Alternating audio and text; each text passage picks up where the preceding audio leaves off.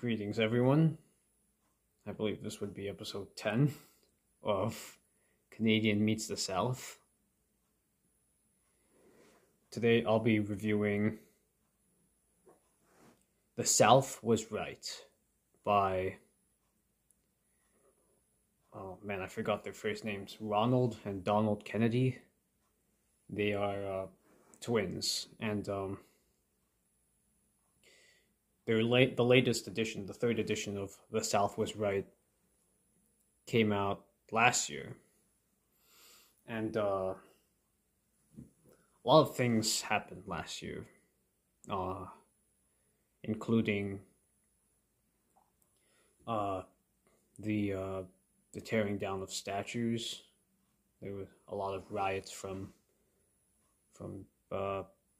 Antifa and Black Lives Matter, communist riots, wanting to tear down Confederate statues in the wake of, George Floyd being killed by a police officer,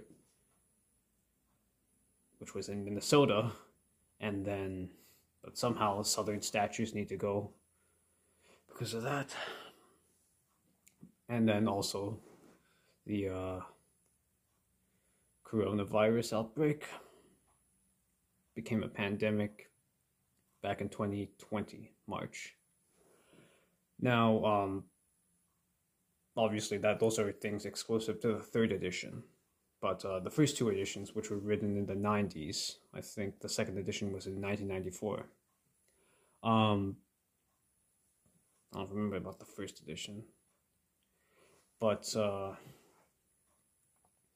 it talks about a lot of things, like in the previous book I reviewed. It wasn't about slavery. It talks about the different economies that the North and the South had. The North had become a manufacturing economy, while the Southern economy was agricultural, which is why the South relied a lot more on slaves. And the North wanted protectionism, and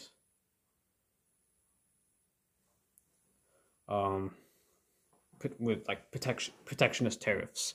Most of the tax revenue in 1860 was coming from the southern states, and the Kennedy brothers they're from Missouri, by the way. So if I refer to the Kennedy brothers, I know some people will think immediately of President John F. Kennedy and his brothers. All three of them had served in the Senate. I mean his two younger brothers, right? Robert F. Kennedy and Edward M. Kennedy. The three of them served in the Senate. But when I'm this book's obviously reviewing the Kennedy brothers from Mississippi. Did I say Missouri? I'm sorry if I did. They were born in the 50s, the Kennedy brothers, and they talked not just about the war, but what happened after the war. Mississippi was once a rich state, and to this day it is, I think, the poorest state in the Union, and that has to do with Reconstruction. The South Was Right didn't talk just about the war for Southern independence. It talked about Reconstruction and the 90s, Reconstruction all the way to the 90s, and I guess the third edition talks about 2020. But well, damn, where do I begin? I'll talk about the the 1994 edition stuff first, like before the coronavirus. It seemed that American culture was already headed towards the South was fighting for slavery culture, even in the 90s, before I was born. I mean, I was born in 1997, but the South, sorry, Pat Buchanan, who's from Virginia, he was in 1992 a contender for the Republican nomination because he was going against President George H.W. Bush, and he had laid a wreath in honor of his Confederate ancestors who fought for Virginia, and the mainstream media, labeled him all sorts of things, neo-Confederate. I mean, I'm gonna be honest with you, I don't know too much about Pat Buchanan. I've not read any of his books. I mean, I don't want to say too many good things about him. He is supposedly a Southern conservative, right? But he said to Thomas DiLorenzo when Thomas DiLorenzo was promoting his back then a new book, Hamilton's Curse, that Alexander Hamilton was his hero, and Alexander Hamilton's not a Southern states' rights man. He was a centralizer. So, I should read more about Pat Buchanan, because he's still alive and he still comments on things.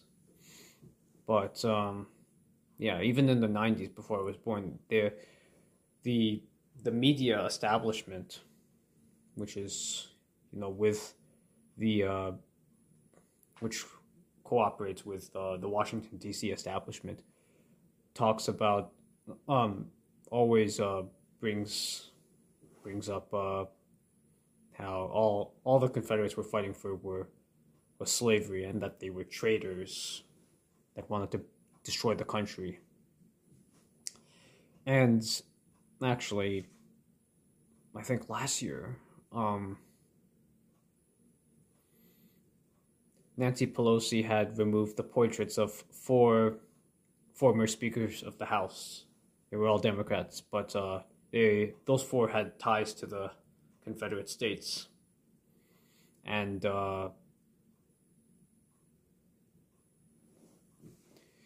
so I think some Republicans, including guys like Representative Dan Crenshaw, I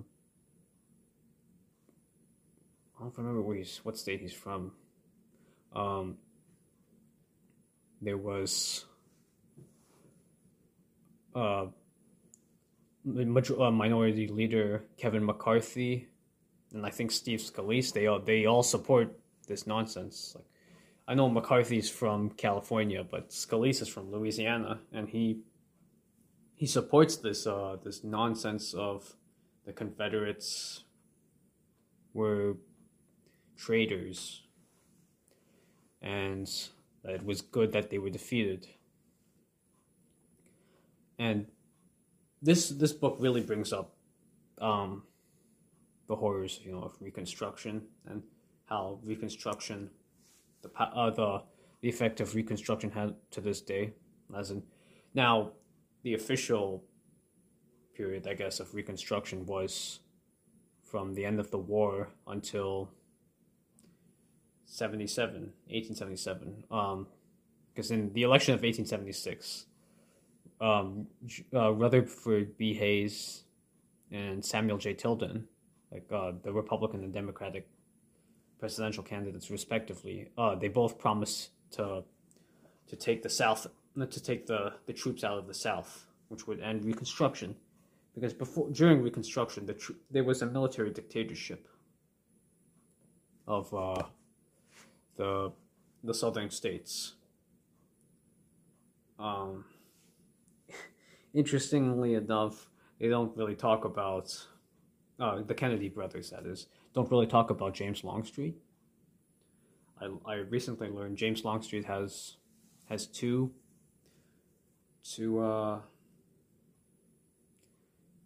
memorials, like the one in Gettysburg. It was put in July 1998, and the one in Gainesville, Georgia, I think that's what it's called. It was called the Peed Hotel, and that was a hotel that Longstreet had run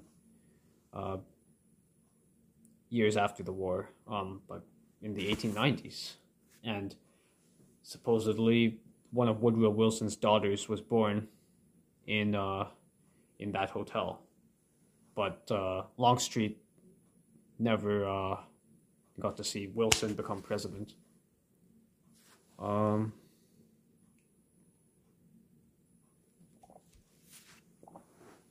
But yeah, the Kennedy brothers don't really talk about Longstreet.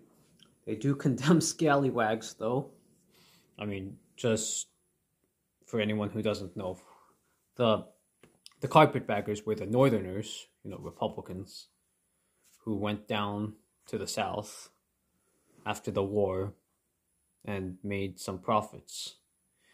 And some of them were in the Reconstruction governments, while as the scalawags, they were native Southerners who cooperated with the carpetbaggers and the Republicans. And what I got from this book, one of the main points of this book was that the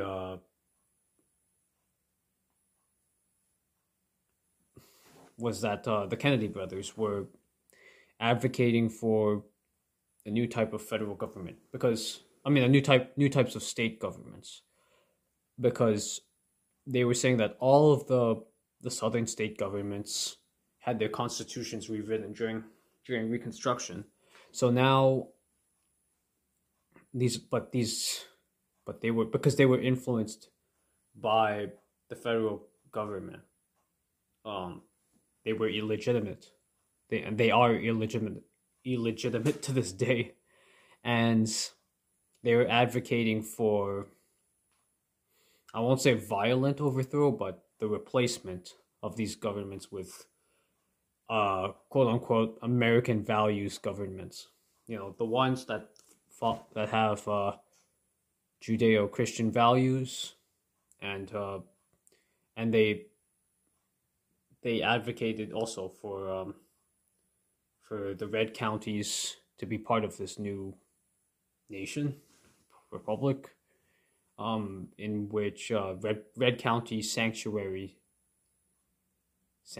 red sanctuary counties in blue states. Now,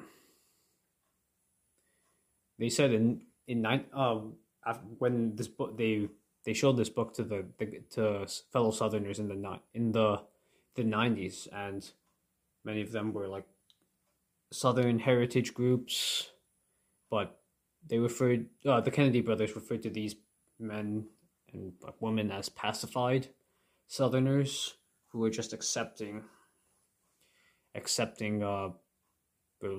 their loss, at the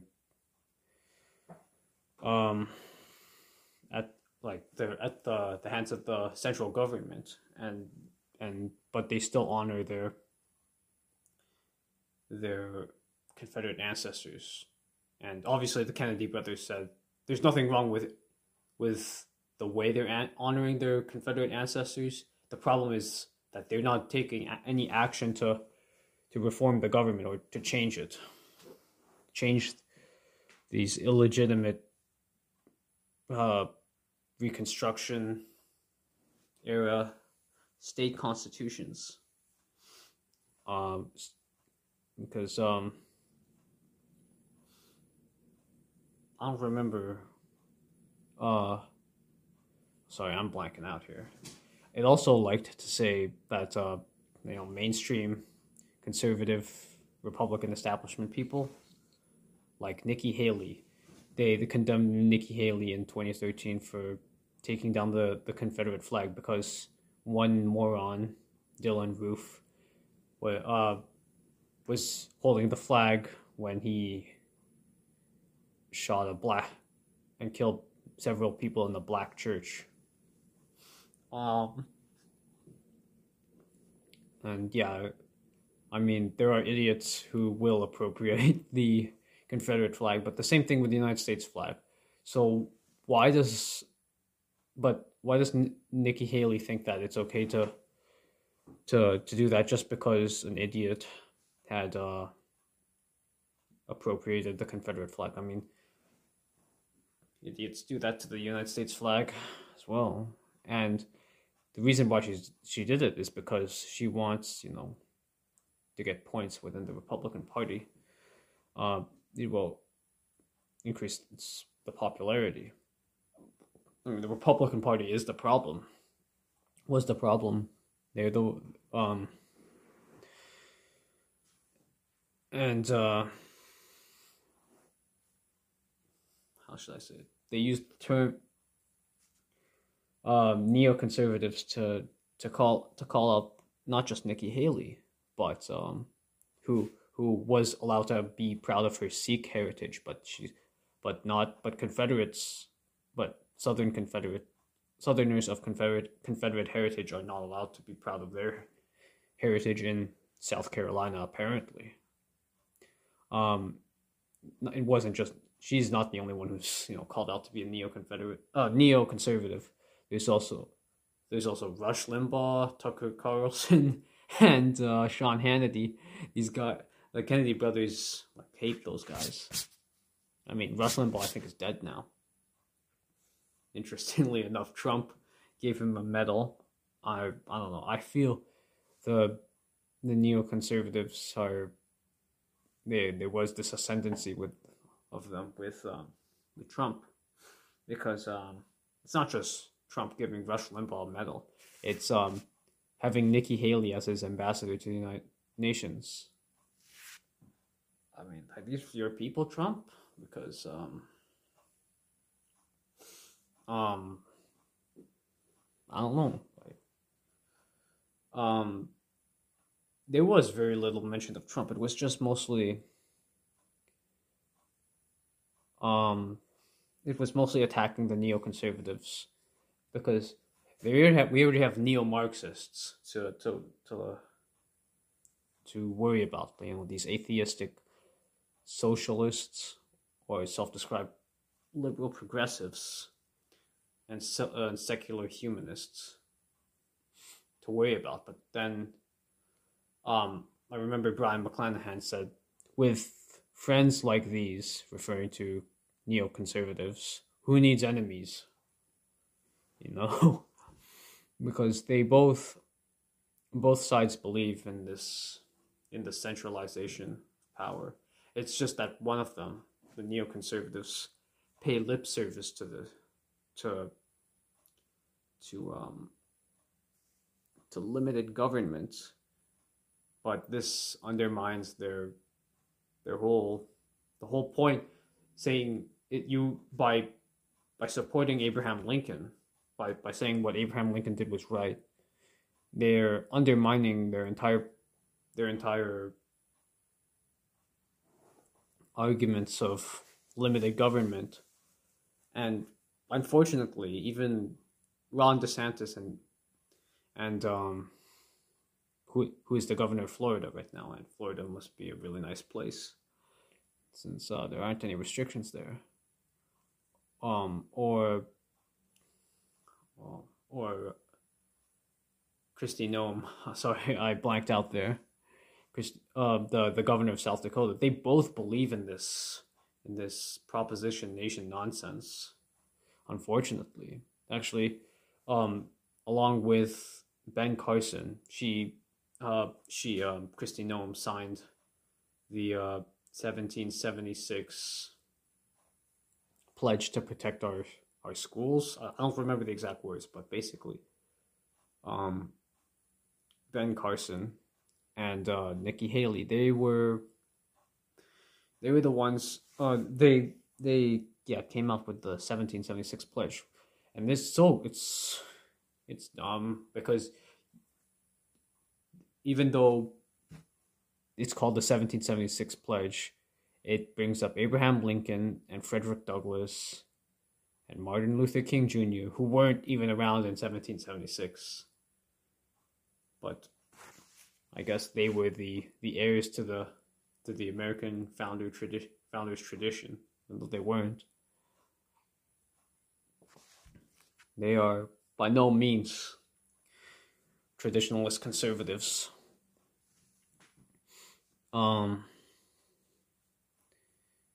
What else can I talk about? I guess we can go ahead to the third edition's parts. The coronavirus. You see with the coronavirus the blue states really becoming totalitarian, and it doesn't talk about vaccines because the vaccines hadn't been rolled out yet, I guess, at the time of the third edition's publishing. But it brings up about how the blue governors and the blue legislatures, I guess, the blue state governments destroyed their state's government and establish a totalitarian. Well, I don't want to say established, but they became totalitarian. And the funny thing is that these states would allow abortion factories to stay open while closing down churches. Now, how is that not neo-Marxist? That is just crazy, but I'm sure that it's the same in Canada. The difference between, the conservative establishment party, the conservatives and conservative politicians in Canada and the United States, at least on the surface, they are well, yeah, the conservative politicians are big government, while as some of them in the United States are for small government. You can see there is a difference between the red and the blue states, and while as in Canada it's all the same. Like, you would see even in the most conservative provinces, Saskatchewan and Alberta, they lock down, and they have vaccine mandates, or like they're pushing people to take the vaccine. I remember just today I was watching Sheila Gunn Reid from Rebel News. She had a short video of a speech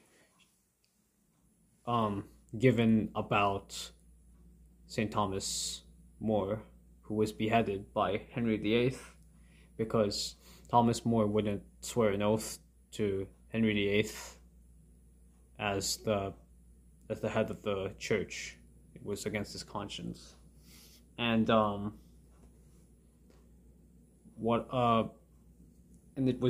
she told the viewers, Sheila Gunn Reid told the viewers, guess which conservative politician gave this speech about Thomas More, about following his conscience, and the proper sphere of the state, and the state shouldn't interfere with the matters of the church, for example.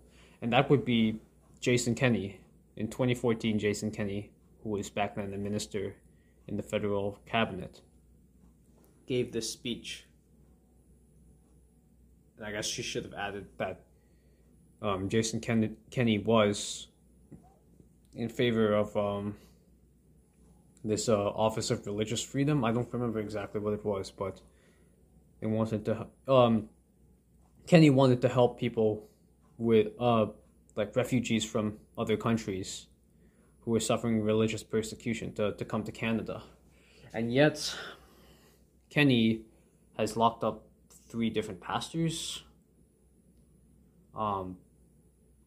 Artur Pawlowski, James Coates, and I think Pastor Hildebrand. These, and I remember the United States Senator from Missouri. I don't remember his name. But he said maybe we should put like Canada on the watch list for religious freedom because they're locking up pastors, right? Oh, man, I can remember his face. He was born in 1980. Yeah, he was from Missouri. He's Republican.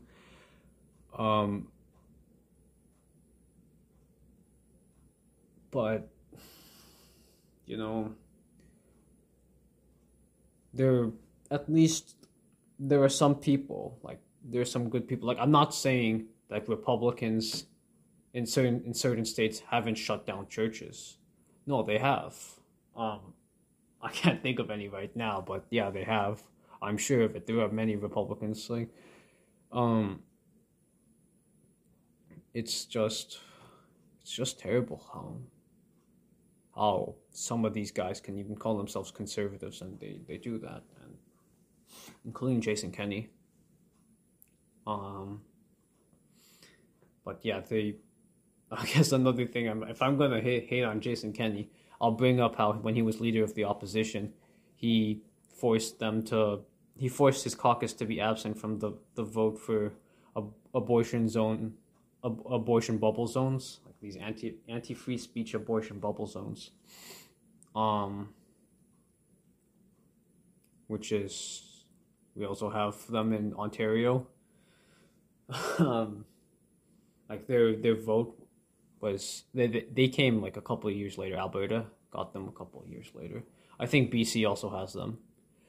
But yeah, some conservatives, in fact, almost all of them of the conservative politicians, almost all of them in Canada are, totalitarian. if you want to put it that way. Well, there are some you could see who really are devoted to liberty, like Ron DeSantis, even though, unfortunately, he believes in this Proposition Nation nonsense.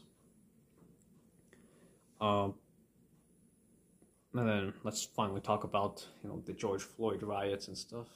The statues, so George Floyd dies in Minnesota, and then you have this summer of rage, as the Kennedy brothers put it. And yeah, you would see a lot of vandalism of statues, and it's come here as well. And I remember, I think John A. Macdonald's statue was beheaded in Montreal, and yeah, the Prime Minister Justin Trudeau, I think he was pressured to condemn it, but then I don't even remember what else he said. The mayor of Montreal obviously condemned it, but it's like the statue destroying by communists. It's not just happening in the United States, unfortunately. And also, it's not just happening in another continent as well. Like in Great Britain, I think there's been some vandalization of Winston Churchill's statue. And like, because he was a racist, he was born in 1874. Like, tell me who wasn't racist back then?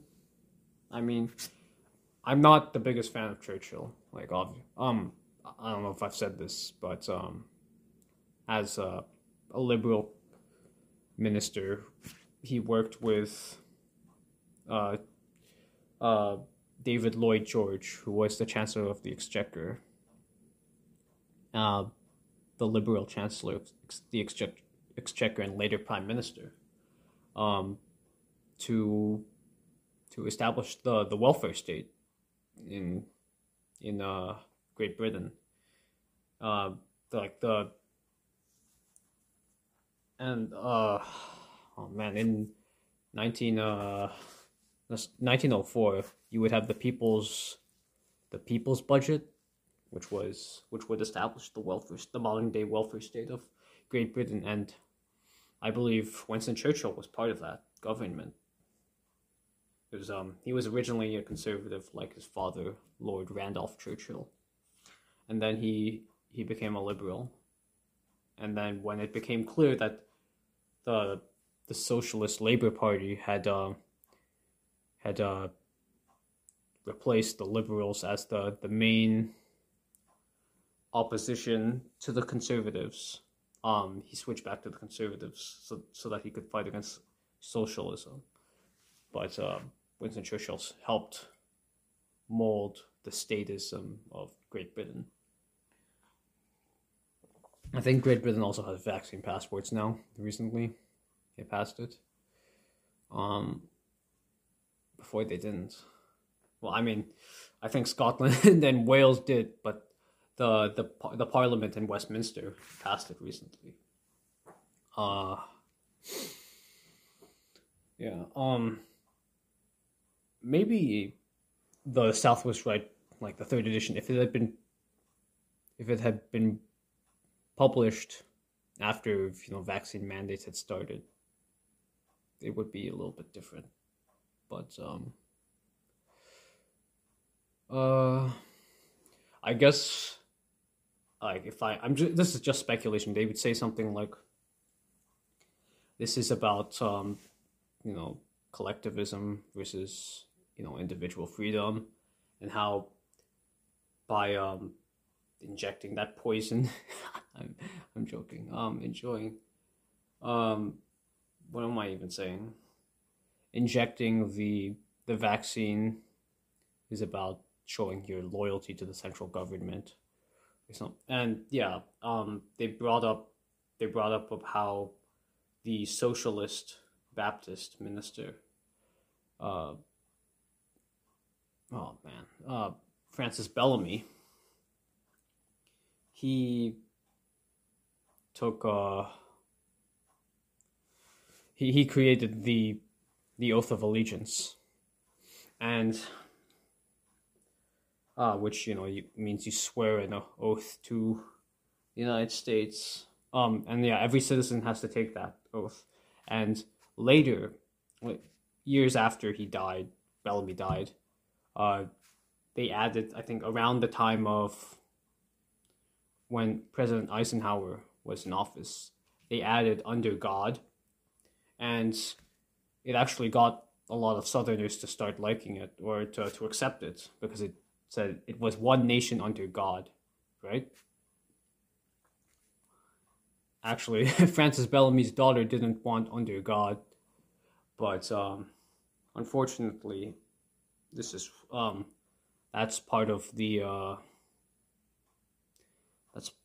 this socialist, the socialist oath is now a requirement to become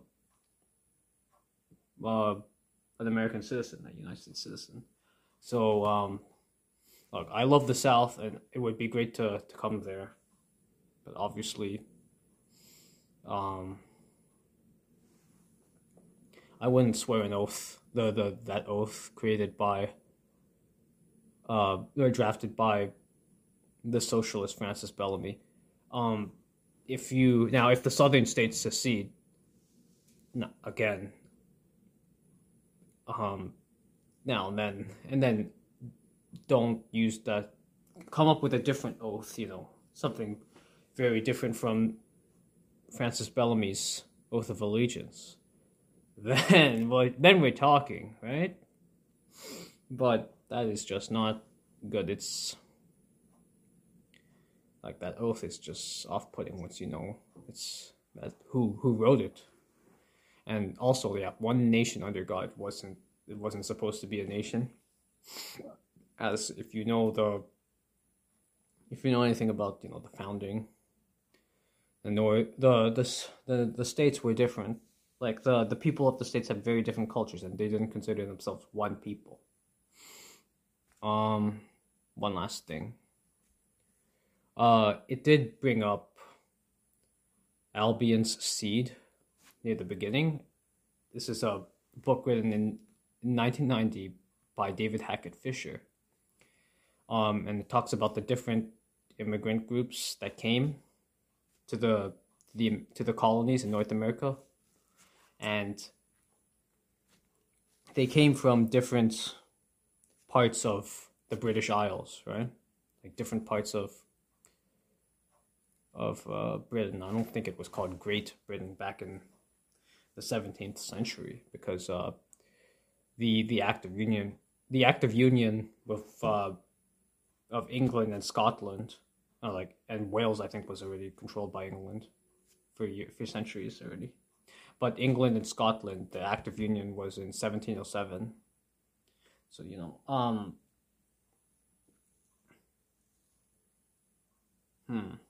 no, that's actually crazy. Now that I think of it, 1707.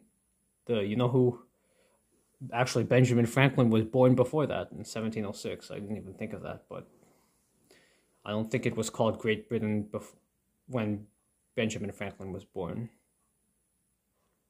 But yeah. Look, I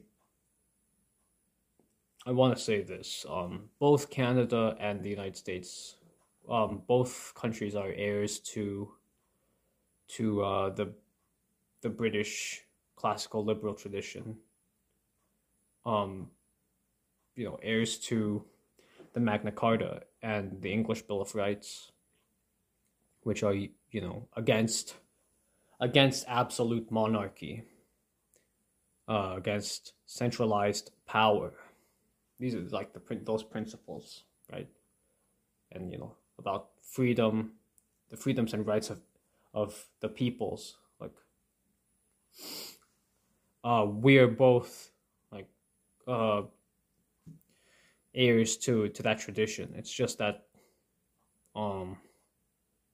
one of us became independent many years before the other did of Great Britain, and the one that became independent later in 1867, Canada, we inherit the British Constitution as it was in 1867.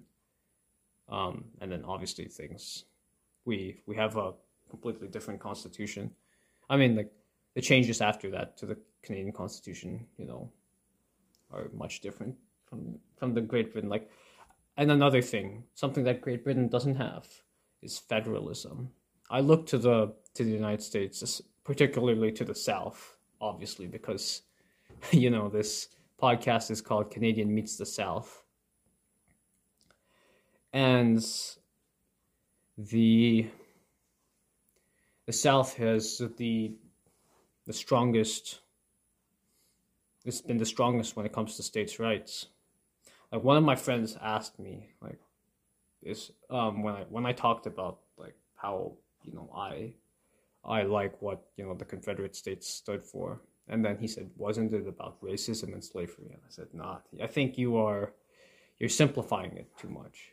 I am an advocate of the Southern tradition, and Thomas Jefferson is often the face of the Southern tradition. He's the face of states' rights among the founders.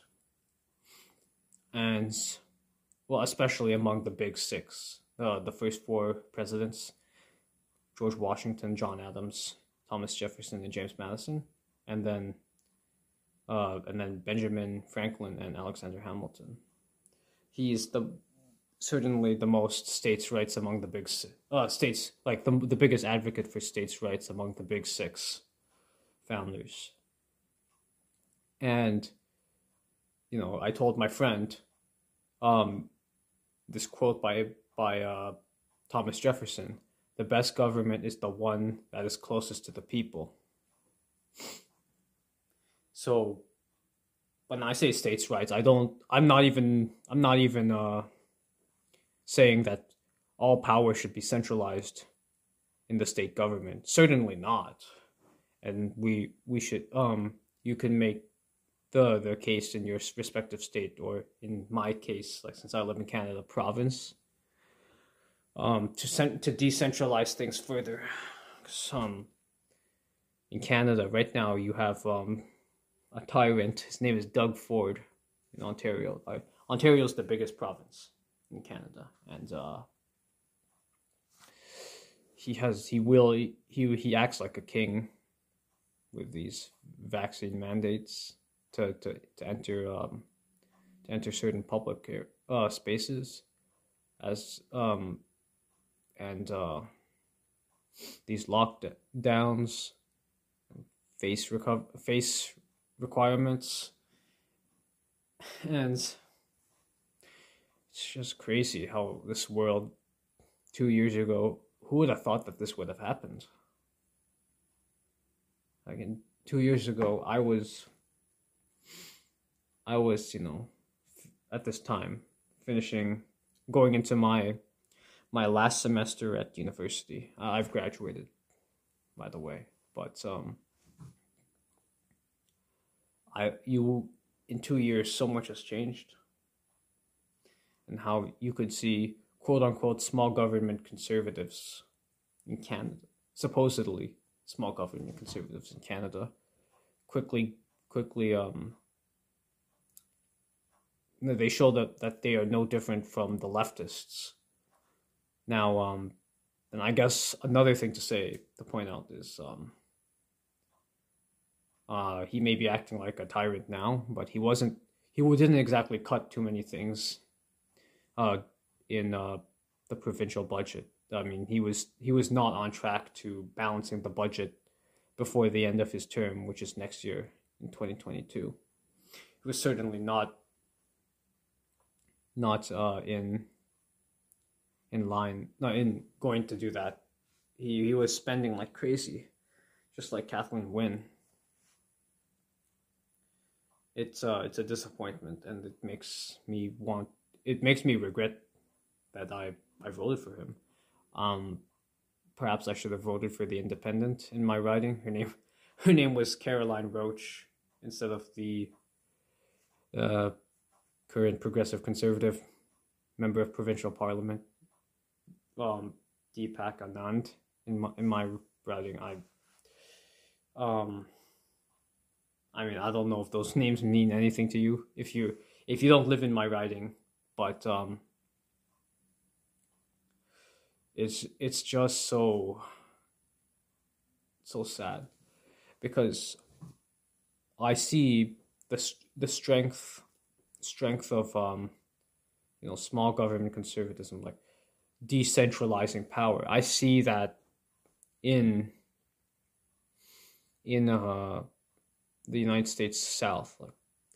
Like that isn't to say that the Republican establishment believes in that. They pay lip service to it, most of them, but there are some genuinely good conservative politicians in the Republican Party, and I wish we had some of those in Canada. But yeah, I know, like, towards the end, like, I wasn't talking. I've not been talking too much about the South was right, but I want the Kennedy brothers. They yearned for traditional society with that respects the Judeo-Christian values. I mean, whether or not you like calling them Judeo that's another That's another topic for another time. So sometimes they didn't use the word Judeo. Sometimes they just use Christian values, which is fine. But man, like that's like, you know what I mean. Like when I say Judeo-Christian values, these are the Kennedy brothers, they condemned illegal alien rights, gay rights, and transsexual rights. Like these are evils forced upon the South by the Yankee. I remember one guy on Twitter, he said that also Roe v. Wade was the greatest evil that the Yankee ever forced on us. And who knows if Roe v. Wade's gonna... There's this case in Mississippi, I think. It's an abortion case.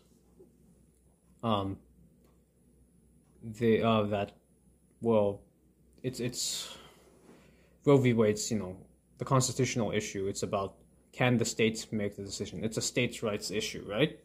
And the 1973 division, Roe v. Wade, centralizes that and gets rid of states' rights. I mean, undermines states' rights. The states' rights were really, for the most part, murdered at Appomattox, as Justice Chase had said in the 1860s.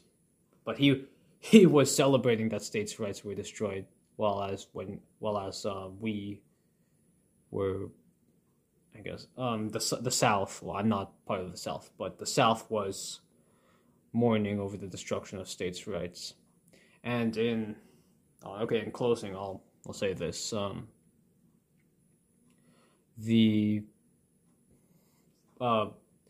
Robert E. Lee predicted a central government that would be in his letter to Lord Acton, he said that he was a citizen of the South and that he would that he predicted that the central government would be aggressive abroad and despotic at home. And well, now it's like that, you can say. Now the blue states, they love taking federal money. I mean, I guess so do the red states, but the blue states are, collectivist, and they're unlikely to want to secede. Okay, because there are guys in power now, I guess. Joe Biden, who wanted a vaccine mandate for companies with over 100 employees. But the blue states, I think,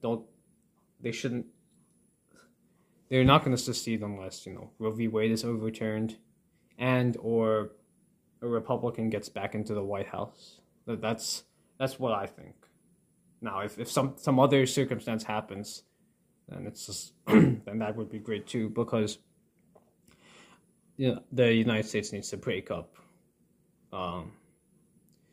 It's just the idea of a central government governing such a large country, not